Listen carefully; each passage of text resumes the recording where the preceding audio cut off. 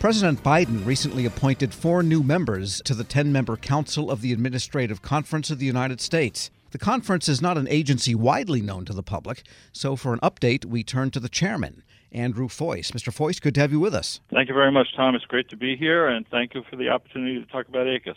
Yeah, ACUS is really crucial because it has so much to do with individuals and companies' interactions with the government. But a little civics lesson here to start with.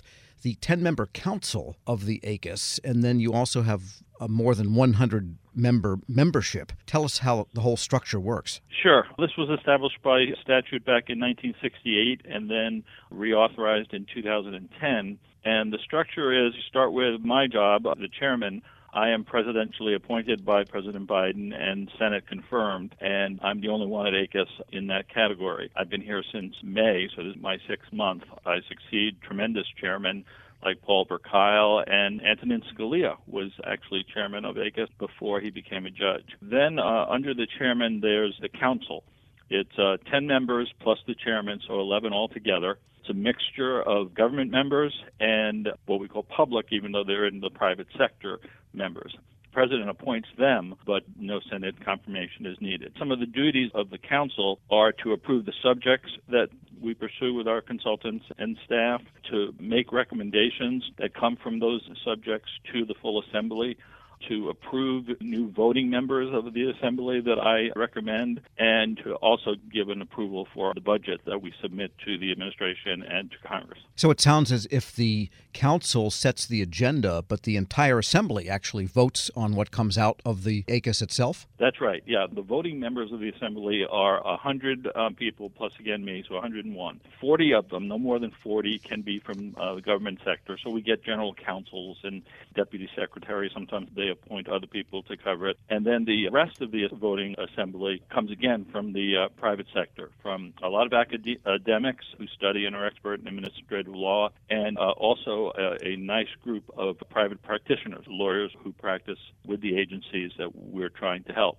Then on top of that, non-voting, we've got about 100 more people who have usually been members and become senior fellows or special counsels. The man who was acting chairman before me is now one of our special counsels, and liaisons who don't vote, but we further our contact with the government and with lawyer and administrative law organizations to get their advice. They're allowed to speak in committees, they're allowed to speak at the assembly, but they don't vote. And is there a general, gestalt for the administrative conference that there is a need to maintain fairness with how the government deals with people in the context of what I guess is a founding philosophy of the country, that government is limited into how much it can reach deeply into people's private affairs and into their bank accounts? Absolutely. Fairness is one of our bywords around here. We try to make proposals and recommendations and studies that increase the fairness of particularly the adjudication process, where people or corporate entities of small businesses find themselves basically on trial for violating this regulation or that regulation. And to put in a few words what we do and what our motto is around here is we try to help make government work better. It really is as simple as that. And we look for improving the effectiveness, the efficiency, and as you say, the fairness of the government across the board. And when we make recommendations, we then seek to implement them because, it doesn't do a lot of good if we're shouting into the wind and no one is listening. We have a pretty good record over the years of Congress and the judiciary and the executive agencies implementing what we recommend. Other themes for us are transparency and accessibility. We're working hard now on a couple of recommendations for the December Assembly that really emphasize those themes. We're speaking with Andrew Foyce. He's chairman of the Administrative Conference of the United States. And before I get to my next question, tell us a little bit about what is on that agenda coming up. What are you going to be taking up? Sure. We've got a committee process that we're just finishing up now. We have 5 committees, and all voting members are assigned to a committee. The recommendations themselves start with a project origination idea. They're referred to consultants. We hire consultants to work with our staff to produce the first report.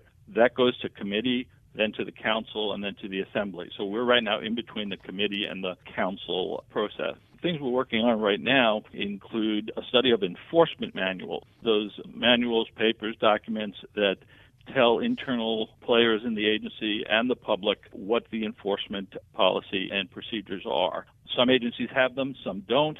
We'll be making a recommendation as to whether agencies should have them, and if so, how they should write them, how they should make them available, how they should be fair, that sort of thing. Then on the theme of public availability, we're trying to shed some light on settlement agreements. Just like in the courtroom system, the majority of enforcement and adjudication cases that agencies bring are settled, far short of any evidentiary type of hearing. And those settlements are usually not made public. We're going to make a series of recommendations to reverse that and try to make those settlement agreements more public. And the third thing we're doing is a little bit legal. It's what use should decisions of an agency be applied in the future as precedent. So if you've got a case that's been decided before, and now I've got a case before me that's pretty much the same thing, can I use that prior case as a way to guide me in this case? And it's complex because a lot of people throughout the agency make decisions on cases, not just administrative law judges. So you have to kind of parse through the decisions and see what should be precedential and what should stand on its own. Yes, because besides administrative law judges, several adjudicative types of agencies have a different class of person that sounds similar, but they're very different, and that's administrative judges. And sometimes there's an overseeing body above them that looks at whether cases are precedential or simply a rehash of something that happened before. Right. Sometimes even the secretary makes the final decision, so there's a lot to it. And how does the administrative conference kind of steer clear of the politics? Because sometimes policy changes so rapidly, toggling between administrations. I'll just give you one example.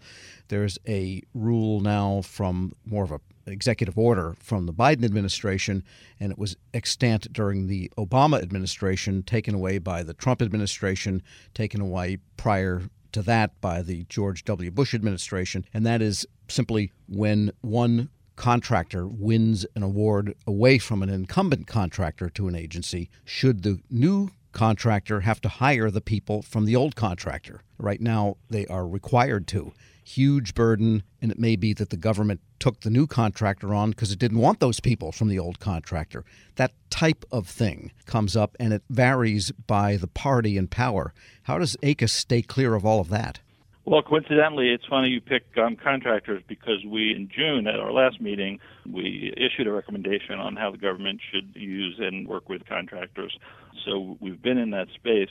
But as to the politics and changes of policy, one of the important things about ACUS, from the chairman to the staff, is that we do everything we can to stay nonpartisan, not even bipartisan, nonpartisan. Now that translates into bipartisanship as a practical matter. We don't let ourselves be swayed by the politics or the changes one way or the other. If it's a good change, it doesn't matter who issues it. If it's a bad change and the other policy was better, then if we look at it, that's what we'll say. And I think a lot of our credibility and a lot of our ability, we have no direct power to implement anything ourselves. We have to convince other people with the quality of our arguments. And I think we have a lot of credibility by being nonpartisan. We have Republican-appointed council members.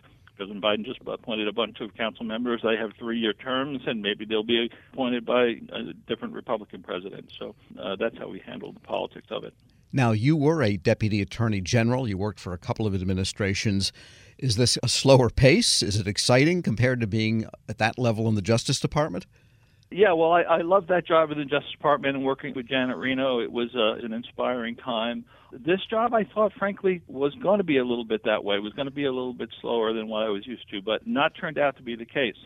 Even though we have a small staff here, about 15 people, we really punch above our weight, I think, and we're constantly generating new ideas, working on recommendations in tremendous detail. We have committees on councils and assembly who, parse every word to get it just right. Making some changes, not major ones, but I have to always keep an eye on staying funded and continuing our support on both sides of the aisle, on the Hill and with the administration. A lot of things have been put in place and a lot of people who don't need changing. So the second thing I've found that I do is I try not to do any harm, sort of the Hippocratic Oath of ACUS, to continue the quality work that we've produced. I've been working on us becoming a go-to spot for case law and for legislative activity. So if the public or practitioners want to know what the latest cases are in certain subjects, they can turn to us and find it, or what the Hill's been up to. And I've been putting a particular emphasis on implementation, project origination, getting them more institutionalized rather than, every 6 months hoping we come up with projects. And congressional relations and communications are, I think, important to get out the word of what we do. And there's a couple of products that have been out for a while, and I was just wondering any chance that you'll be reviewing those or renewing them and maybe give us a sense of the take-up of them. One is the Source Book, which is kind of an encyclopedia, if you will, of everything that goes on in the government. And then there's the Adjudication Database. I think that's a cooperative agreement with Stanford University. Anything new on those? They've been very popular, and we're pleased with that, and that they're useful rather than sitting on the shelves. The Source Book is pretty stable. The government doesn't change that much in terms of agencies and how they get filled. But we do use it. I just used it the other day at the Justice Department in helping to moot someone, a lawyer in the Civil Division who's working on an appellate case that pertains to ACUS. And the database is also very popular, but that's something we've got to keep populated and keep updating, and we're on top of that. And I guess my final question is rulemaking. And there was a gambit to overhaul rulemaking a couple of years ago, and it seemed to have disappeared. What's going on with respect to review or possible updates to federal rulemaking, which at the time was described to me as the gold standard for open governments throughout the world? Well, that's a great place to be, and I think you're right. Other countries look to our process because it is so thorough and it is so open, and it strives for fairness and treating everybody equally.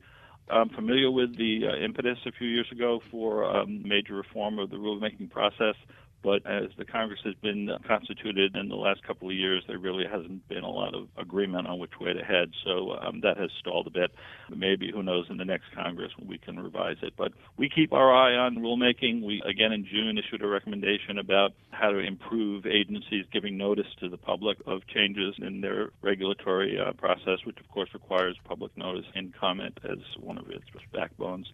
So we're hoping to work with agencies to get them to improve making their regulatory changes known to the public and to the regulated entities.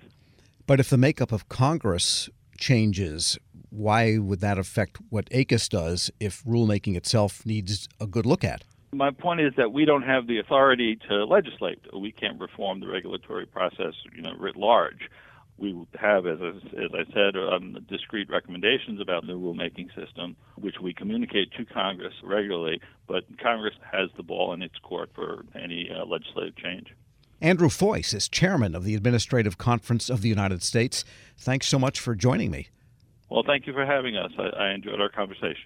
And tomorrow we'll hear from one of the new members, Fernando LaGuardia.